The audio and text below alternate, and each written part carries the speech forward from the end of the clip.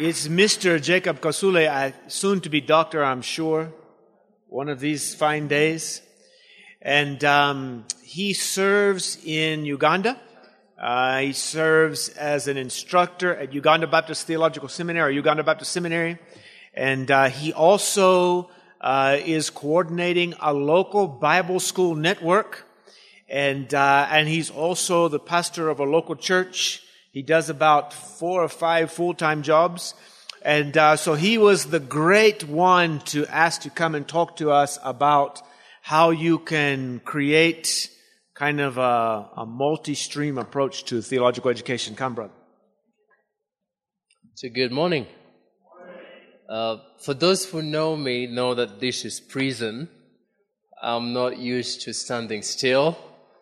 I like being flexible and moving, and so I will try to stay in one position so that, well, if I move, he's saying I need to stay here so he can see me. So I'll try and stay in this place and stay still. But let's pray first. Father, we thank you for who you are. And we praise you for what you've been doing and for the amazing things that we see you do every day. We thank you for Upton, and we thank you for this meeting. And God, I pray that this mark the beginning of something beautiful that you've planned for, that you're going to do, that will change not only Africa, but change the world for your glory. And I pray that we will be those faithful instruments that you're going to use to do that. In Jesus' name we pray. Amen. So, I was given this topic, Diversified, Missional, Theological Education. It's a mouthful, but at least we are familiar with these words, diversified, which of course just means to have various form or to give a variety of things or to distinguish. And so as we talk about missions and theological training, we need to be diverse. We need to have different aspects and different approach to what we do and how we're doing it.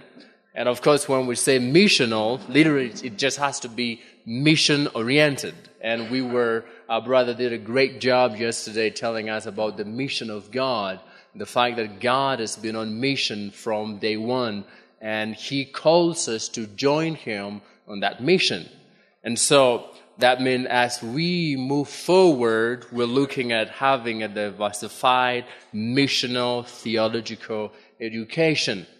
Now, I'm believing some of you are familiar with Samuel Ngewa and Mark Shaw and Tai Tienu, especially their book, Issues in African Christian Theology. I just taught that book a month ago, and as I was reading and studying at the same time preparing for this, it became a very good pull for me to pull different words and ideas and opinions from as I prepared for this. So if you've read that book, there's some things that you're going to see here which are a quote and extract from that book. But, so if we're going to be diversified, and if we're going to be missional and theological in our education, we need to understand certain things. We need to understand what we're dealing with, and we need to know the kind of people that we are reaching. And so that means we need to first look at a Christian believer in Africa. And a believer in Africa struggles with certain things and deals with certain things. And we're going to see that one of the most difficult thing with being a Christian in Africa is that we are faced with an ever-changing society. Society is changing. A lot of things are changing. And the most difficult thing, however, is that an African believer has to deal with 3 different worlds. And so every follower of Christ in Africa is stuck with what do I do and how do I fit in this world.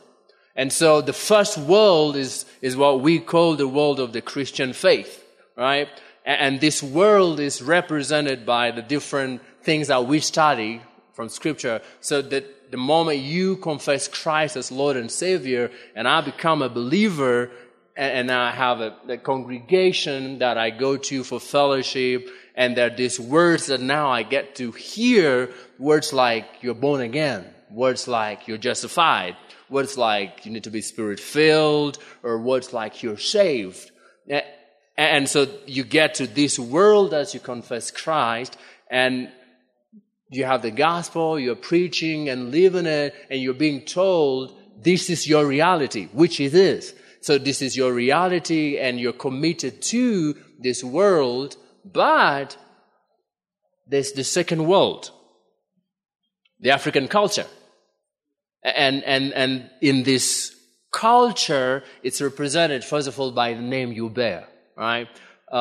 In Africa, much time names are given, sometimes based on events and circumstance, and it's carried, passed along from ancestors sometime.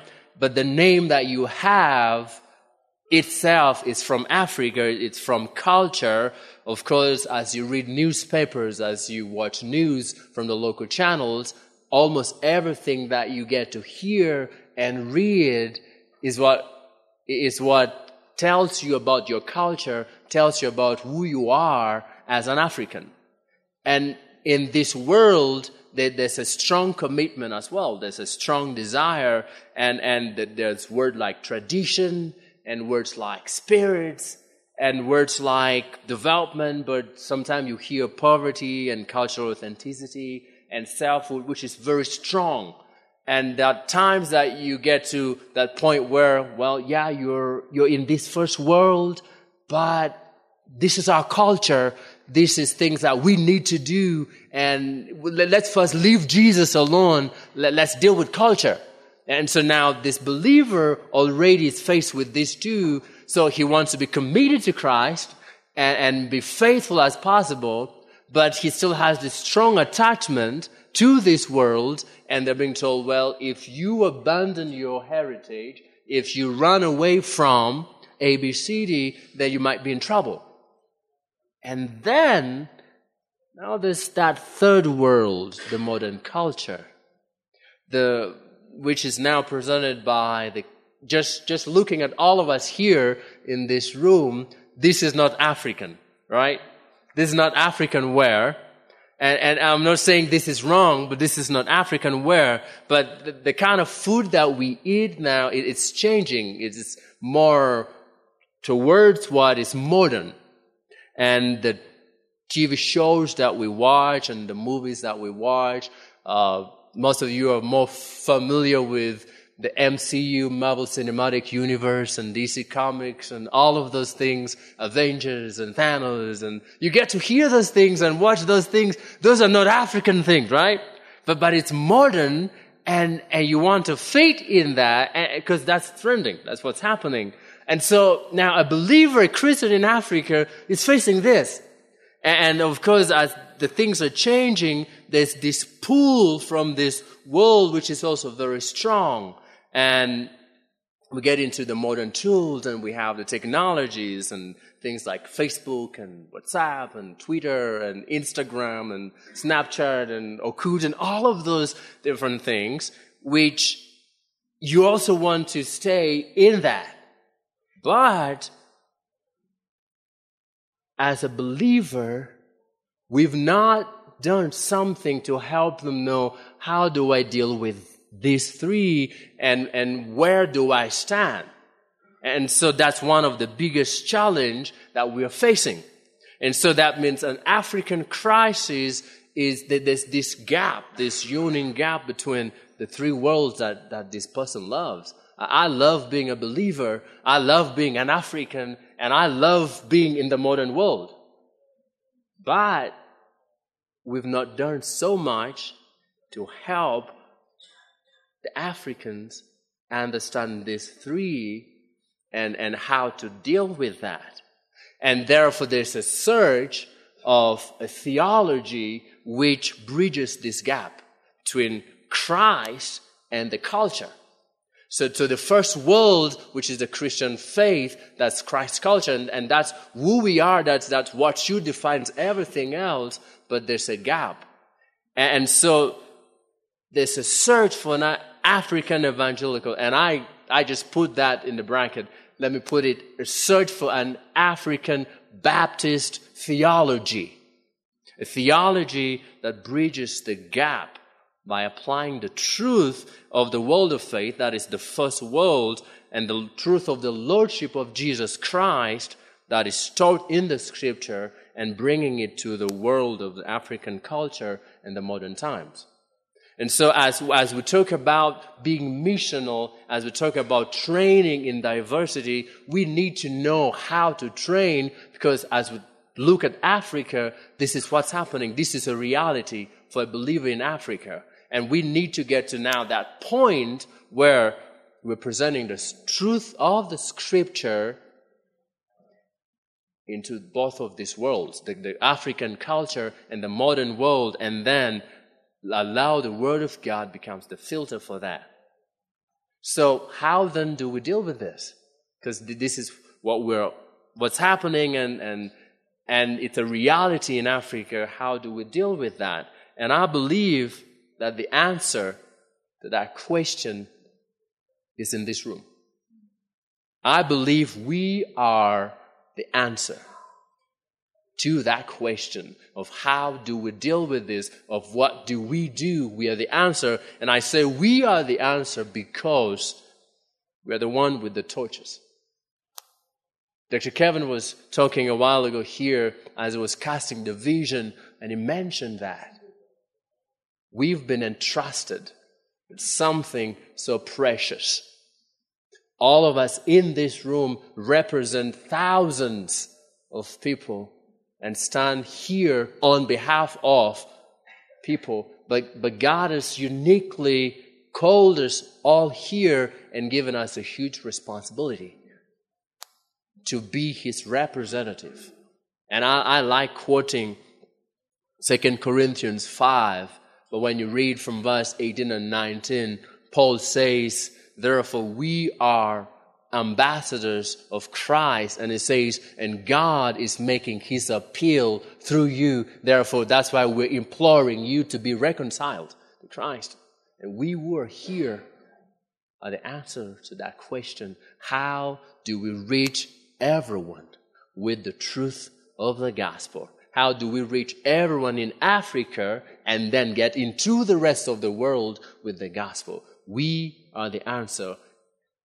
And that's because also we are the theological educators in this room. That means if we don't do something, that struggle will continue being a reality, and that will continue haunting us. John Mbiti said something that I read, I was like, that's strong. So John said, the Christians in Africa have faith but not a theology. And yesterday we were reminded of another quote that the churches in Africa are a mile wide but only a few inches deep. And when you put those two together, well, you could probably say this is debatable, but if this is true, if those two statements are true, then there's something. Then there's a gap, then there's work to be done.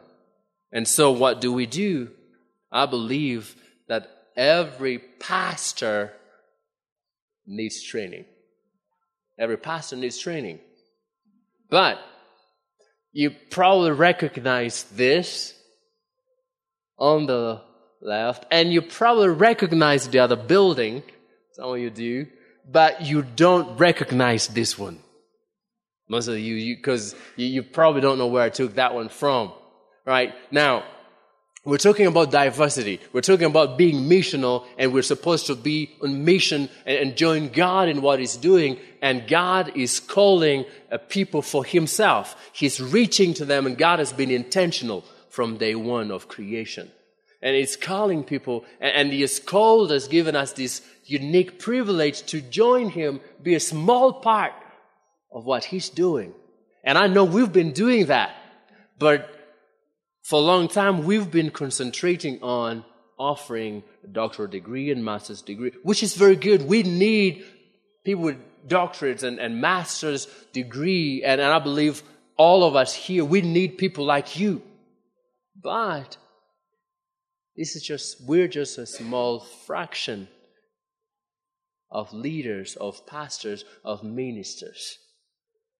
And so we know that not everyone can go here. Not everyone can go to Southeastern. Not everyone can go to Midwestern. Not everyone can go to Southern Baptist. Not everyone can go to Oxford or any of those. And Southwestern, yes. I was thinking about it. The word was coming, yes. And that's UBS, by the way, just a backside of Uganda Baptist Seminary. For those who are wondering, where did I take that one from? It's UBS. But also not everyone can go to UBS because of the National Council of Higher Education and the requirement for entry, which necessitate that for someone to join any of these institutions must have some level of academic requirement. And so that means the people that these two kind of institutions are able to reach are mainly people from urban centers. People who have had some level of training, who have some resources to be able to go there. The question is, how about that pastor, that local minister who did not complete P7, who did not complete Senior 4, who do not have the finance, who does not know English and cannot go to any of these? What happens to them? And I put that as a question mark because of that. So, I took this from Oyam in one of our local Bible school. That's a classroom, by the way. It's a church, by the way. And this church is 70 years old. That one. It is. Could it be? So, it's this effective without talking about this downer school. I'm going to put it quote in quote. But is this effective? Are we being effective by the training that we're offering, knowing that the kind of people that we have coming in are the elite, literally? Those who have already had some level of training. Are we reaching everyone? Or at least are we reaching the majority that we need to reach? And so that makes me ask a question then.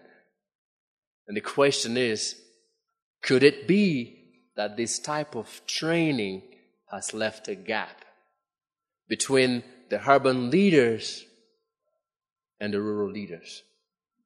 Because those who are able to come to our seminaries are those who can afford, those who have already had some learning and know how to read and write and meet the academic requirement to enter into our institution. How about those ones? Could it be that we have created a gap and the majority are not being reached? And so if that assumption is true, if my assumption that this kind of training has created a gap between the elite, the urban ministers, and the rural ministers, how many rural pastors have we ignored?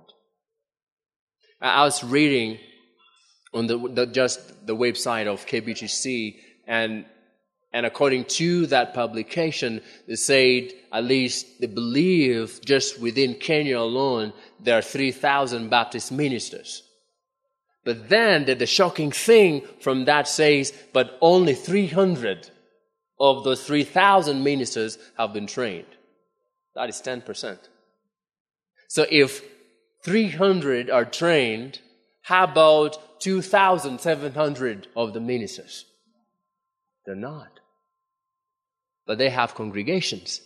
They have people who come every week to hear them preached. And the question is, if they're not trained, what are they preaching?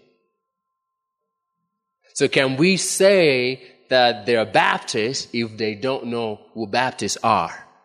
Can we say they are Baptists if they've not been trained and equipped to handle the word of truth correctly? Can we say our Baptist churches are multiplying and flourishing if they're not people of the book?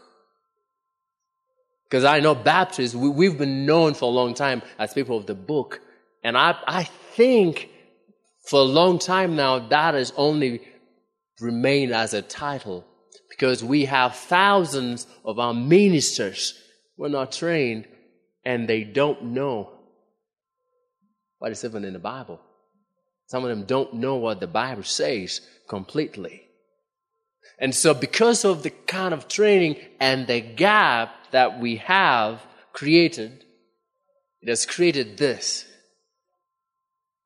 academic theology, and I'm going to talk about that in a bit, versus the popular theology.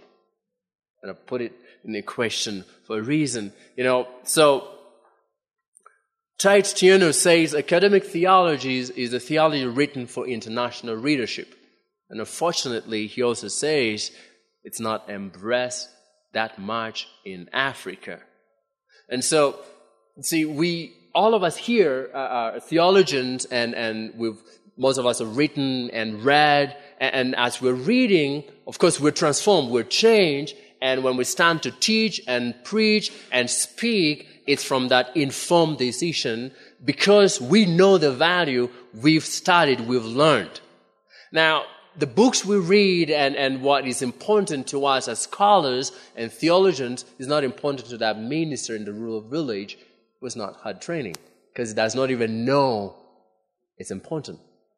Right? And so we can stand and teach and preach truth grounded in the Bible, but they're not doing that.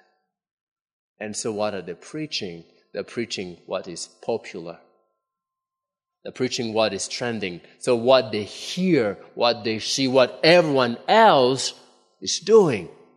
And who are the everyone else? They are the fellow ministers who have also not been trained and have copied from another minister who has not been trained, who copied from the other one. And so there's this gap of those who know the truth are living it, and those who don't know and are only following what is trending. And I believe also that's why the prosperity preaching and the false teaching is becoming more and more prevalent in Africa, because most of our ministers are not trained. And as these people come, of course, the prosperity preachers and the false teachers have their way of communication, and they know how to get to radio stations and television stations. And so they're in our homes, in the members' homes, of course, in the hands and TVs. And so that's what they see, and that's what they hear, and that's what they copy and paste into the congregation. So that's what's counting. That's what you hear in the songs that is being sung, and that's what you feel as he's preaching, the kind of counsel that is given. It's becoming, sadly, that even in the Baptist churches, some of our Baptist churches, we're beginning to hear the preach, the sow a seed and claim it and grab it and push, pray until something happens. That. It's sad. It's now getting into our Baptist churches. What happened to us being people of the book? Well, one of my members went into the village to visit relatives, and someone who was there preaching abused the word so much. And of course, he wanted to get his way into the pockets of the people who had come.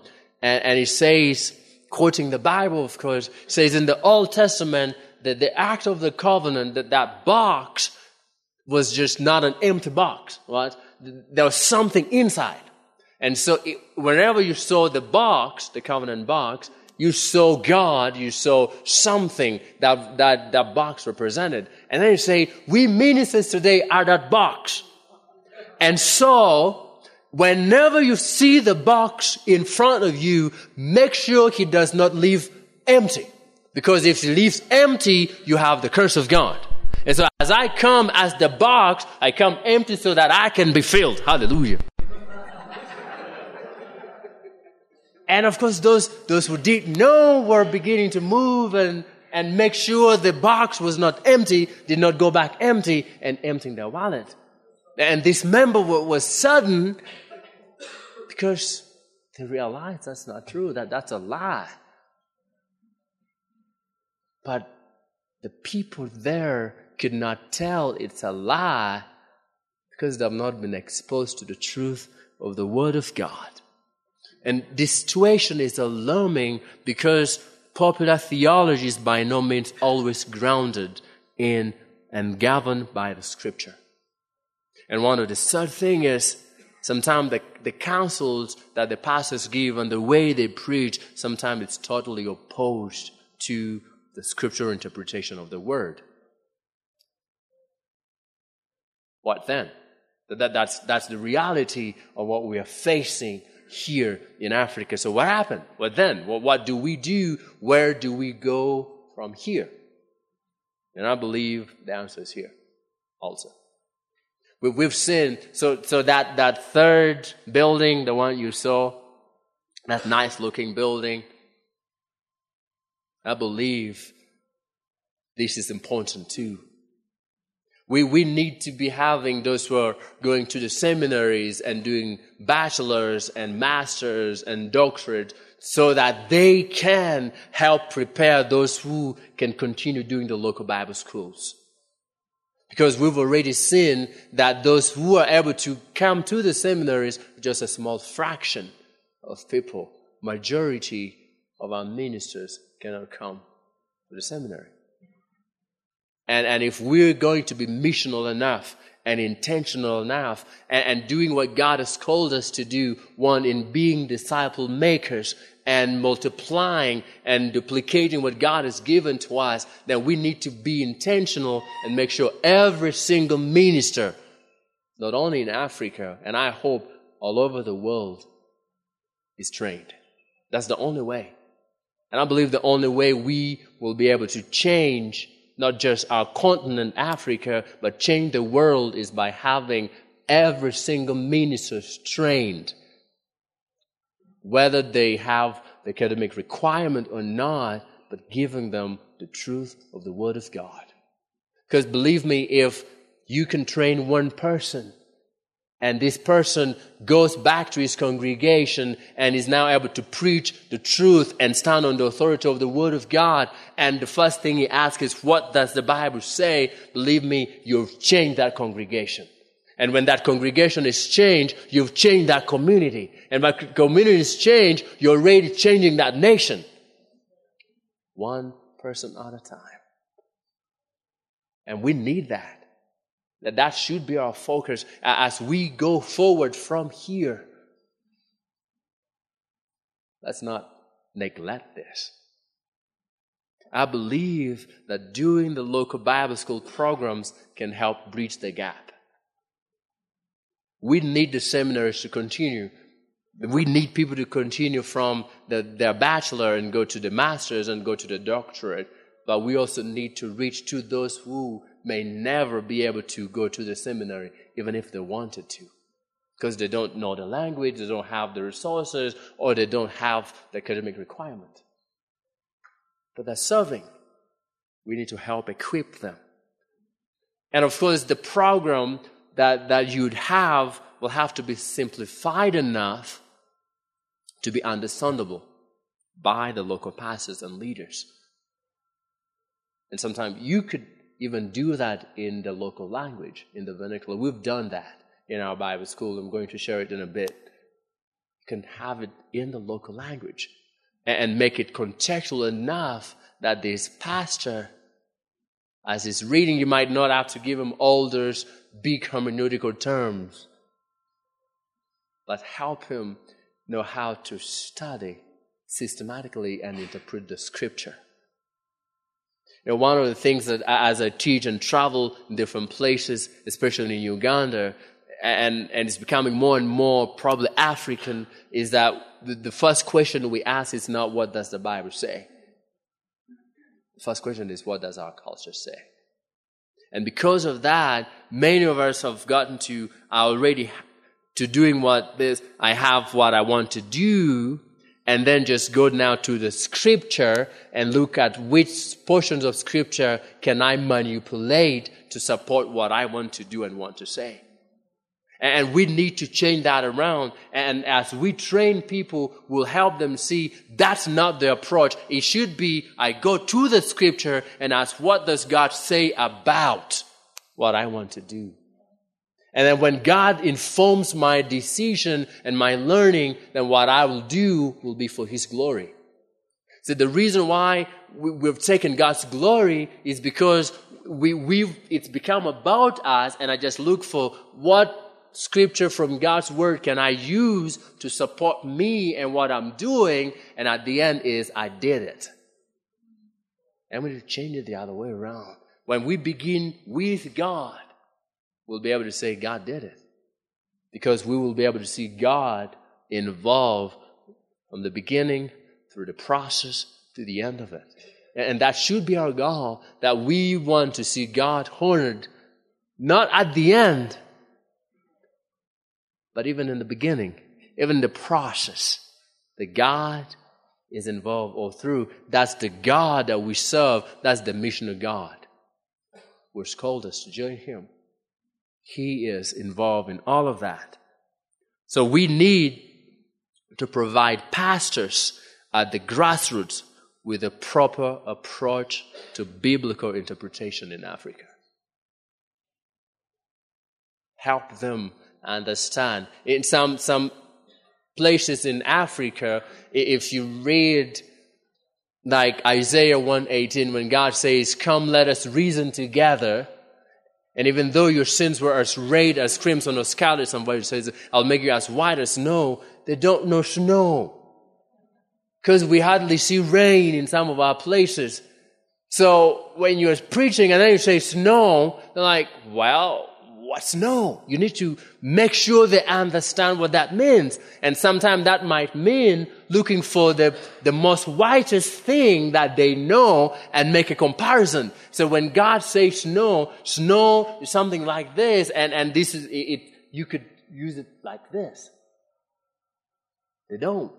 And sometimes there's been that gap where I'm preaching to people and sometimes you'll just see, sometimes it's not because they're hungry or tired, but because they're not connecting.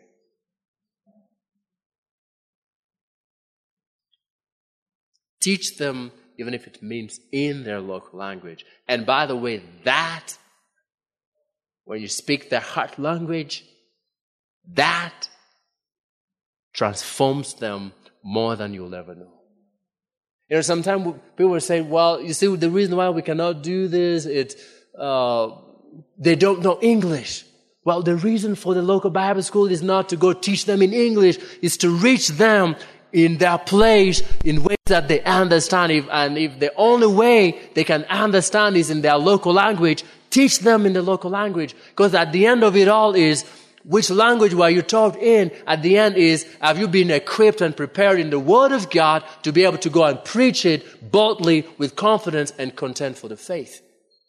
And we need to do that. Because at the end, when they go into their community, they don't stand and preach in English. It's preaching in their vernacular, in their local language. And we need to do that. And secondly, the simplest village evangelists need to understand how to interpret the Bible rightly in context. You know, people, it's so easy to abuse the Scripture, and it's easy to make the Scripture say anything you want it to say if you're not reading it in context. Like when you read 1 Corinthians chapter 7, just verse 1 alone, Paul says, of course, for the matter of which you wrote about, it is good for a man not to marry. Well, now, how many of you are married here in this room?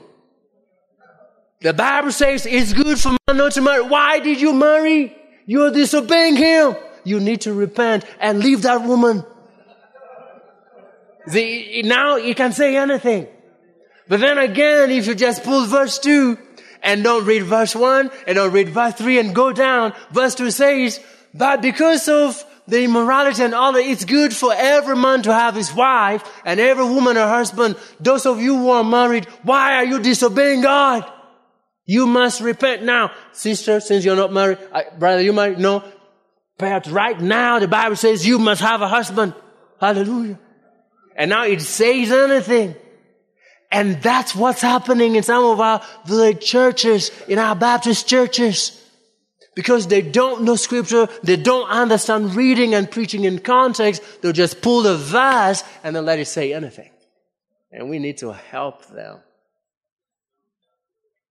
Because we need to change everyone right from here and build that into even those who have the doctoral degree. We need to be in the stone removing business. You probably heard this. I don't even still remember that. Well, the good thing is, so some of you are like, you mean you came here and you had not prepared his presentation? Because you heard this yesterday, right? It's like, no, well, I'd prepared this some time back. Dr. Ewart and I have been friends for some good time. He's actually been my thesis professor and one of my professors from Southeastern. And I know his passion and his heart. And that's why he mentioned that even yesterday. And that's why I was able to quote him. And if you remember what he said yesterday as he preached from Ezekiel and Isaiah but then mentioned Nehemiah. See, as these people were returning, of course, again, I'm not repeating your sermon, Dr. Ewart, but as these people were returning, remember that the city was destroyed and the roads are blocked. And those who had returned first, God gave them the task. Remove the stones, make the path clear so that those who have not yet come can come in and join you. And we are supposed to do that. We are here. We've been equipped. We have the tools, but there are obstacles, there are stones all over that's making those village pastors and leaders not to get the training that they need. And we need to remove those stones. And one, it is they cannot come to seminary probably because of finance, but mainly because they don't meet the academic requirement. So what can we do to remove that off the way so that they get the training? We need to do that. And I want to tell you about what we do, just briefly in passing as we get to winding up. As East African Outreach, our purpose is to provide theological training for pastors and leaders throughout East Africa by offering a systematic foundational course to equip and establish Christian leadership, even in the remotest part of the continent. I mentioned East Africa because we want to begin with Jerusalem. And we've done a lot in Uganda. We've now crossed to Kenya. Well, right now we've just been we're in Kitale on the other side near the Swan border, and just a bit inside. Hopefully we'll be able to work more with our Kenyan friends and hopefully get into Tanzania and maybe even Nigeria, something. But that's our goal. That's what we want to do. And we want to work with our Baptist associations. Normally that's our contact, unless we go to places where there are no Baptists, but then we encourage others who are there. And we've seen that happen. There are times we've gone to a zone that is just Pentecostal, and at the end of the training, they're like, can we start a church and call it Baptist Church? I'm like, please, hallelujah. Let's do that. We've seen that happen, and God has been faithful. God has been gracious. But the reason why we're intentional in doing the Bible school is it connected to how we this began. In 2008, our founder, Terry Nestor, some of you heard about him, was doing a conference. We're in Mbale, just more closer here. And this was a pastor's conference. And so, just as he was teaching and preaching, then he asked a question, very simple question: how many books are in the Bible? Well, I hope we know that. But none of these pastors could answer that. And he first thought, the one who was translating him did not do a good job. It's like, are you sure you're asking the question I'm telling you? Like, yeah. Ask again, how many books are in the Bible? No one could answer. And then After a while, one youth pastor stood and says, there are 69 books in the Bible. It's like, are you sure? He said, yes, pastor, there are 69 books in the Bible. Pastor could not tell how many books were in the Bible. And after lunch, she just gathered 17. All of these were pastors. And this was one of the shock. One of those pastors, so this was May of 2008, but one of those pastors had gotten saved in September of 2007. And now he's a pastor. Barely a year in salvation. Not discipled, and he's pastoring. That's when we saw that was a big gap. And that we wanted to do something about that.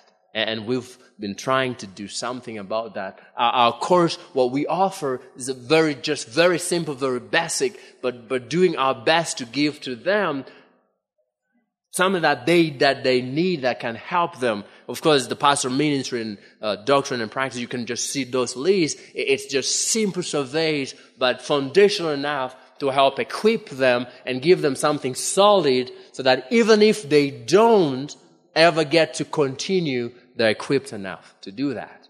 It's a 300 hours of lecture in total. I don't know how well I'm doing with time.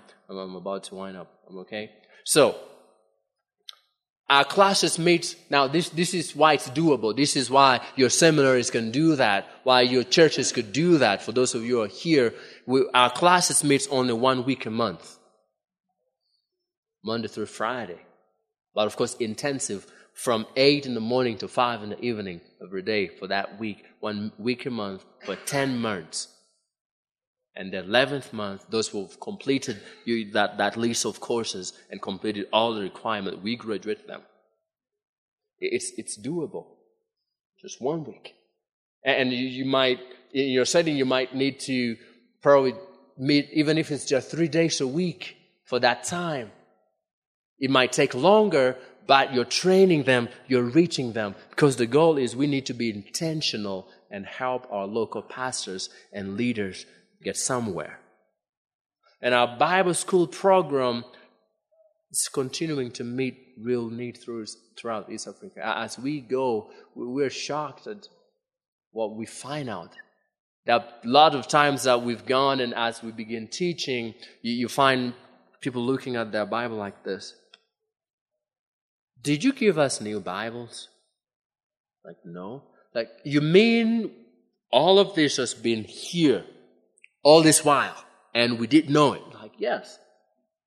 Because for a long time, some of them we've actually discovered that pastors don't have Bibles. We went to a place, and in the entire village, there were like 10 pastors, and they only had one Bible, and they share among each other.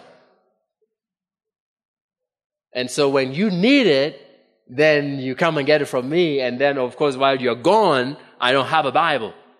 And I have to preach from memory and quote whatever I heard and read. And so they don't spend time reading and studying the Word.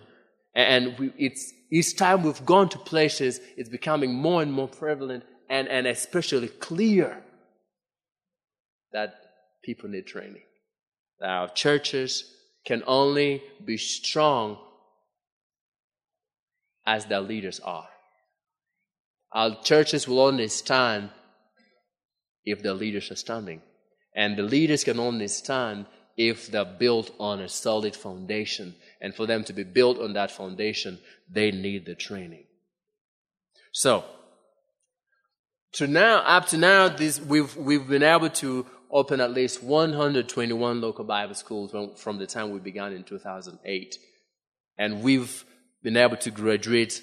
Just the last graduation we had a month ago brought our total to 1,200 pastors and leaders trained.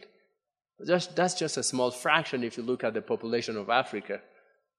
Just a small fraction. And that's why I'm appealing to each one of us here, wherever we are, that we can do this. That as we send those who qualify to the seminaries, let's do something for those who don't qualify and don't leave them behind. And help them. Just a brief picture. That was just giving a charge to the graduate. That's just a class. You can see it's as local as possible. And that's, by the way, it's in the refugee camp. That was in Bidi camp in West Nile. And this graduate out there was praying and commissioning the graduates to be faithful in preaching and teaching of the word. But now, how can seminaries help? So what can seminaries do? Right? This is a question that we're now getting to. Maybe that. Can seminaries partner with the local Bible school programs? And when I say with us, I hope I'm speaking on behalf of other pastor training centers and Bible school programs that are spread, hopefully, across Africa. And you read and probably know what happened in Rwanda, which is something that is beginning to sweep across Africa, that if you're not trained, you don't have a theological background, you cannot lead a church, right? And so as we do this training, we also need pastors who have been trained, but hopefully with paper from a recognized institution. So could it be possible that we can partner with people, or maybe affiliation? Is it possible? Just throwing those things to us, seminary principals and leaders and deans. Or could you help with the accreditation process? God bless you.